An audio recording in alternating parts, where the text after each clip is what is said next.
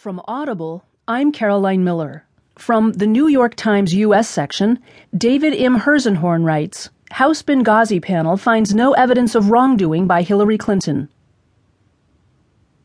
Ending one of the longest, costliest, and most bitterly partisan congressional investigations in history, the House Select Committee on Benghazi issued its final report Tuesday, finding no new evidence of culpability or wrongdoing by Hillary Clinton in the 2012 attacks.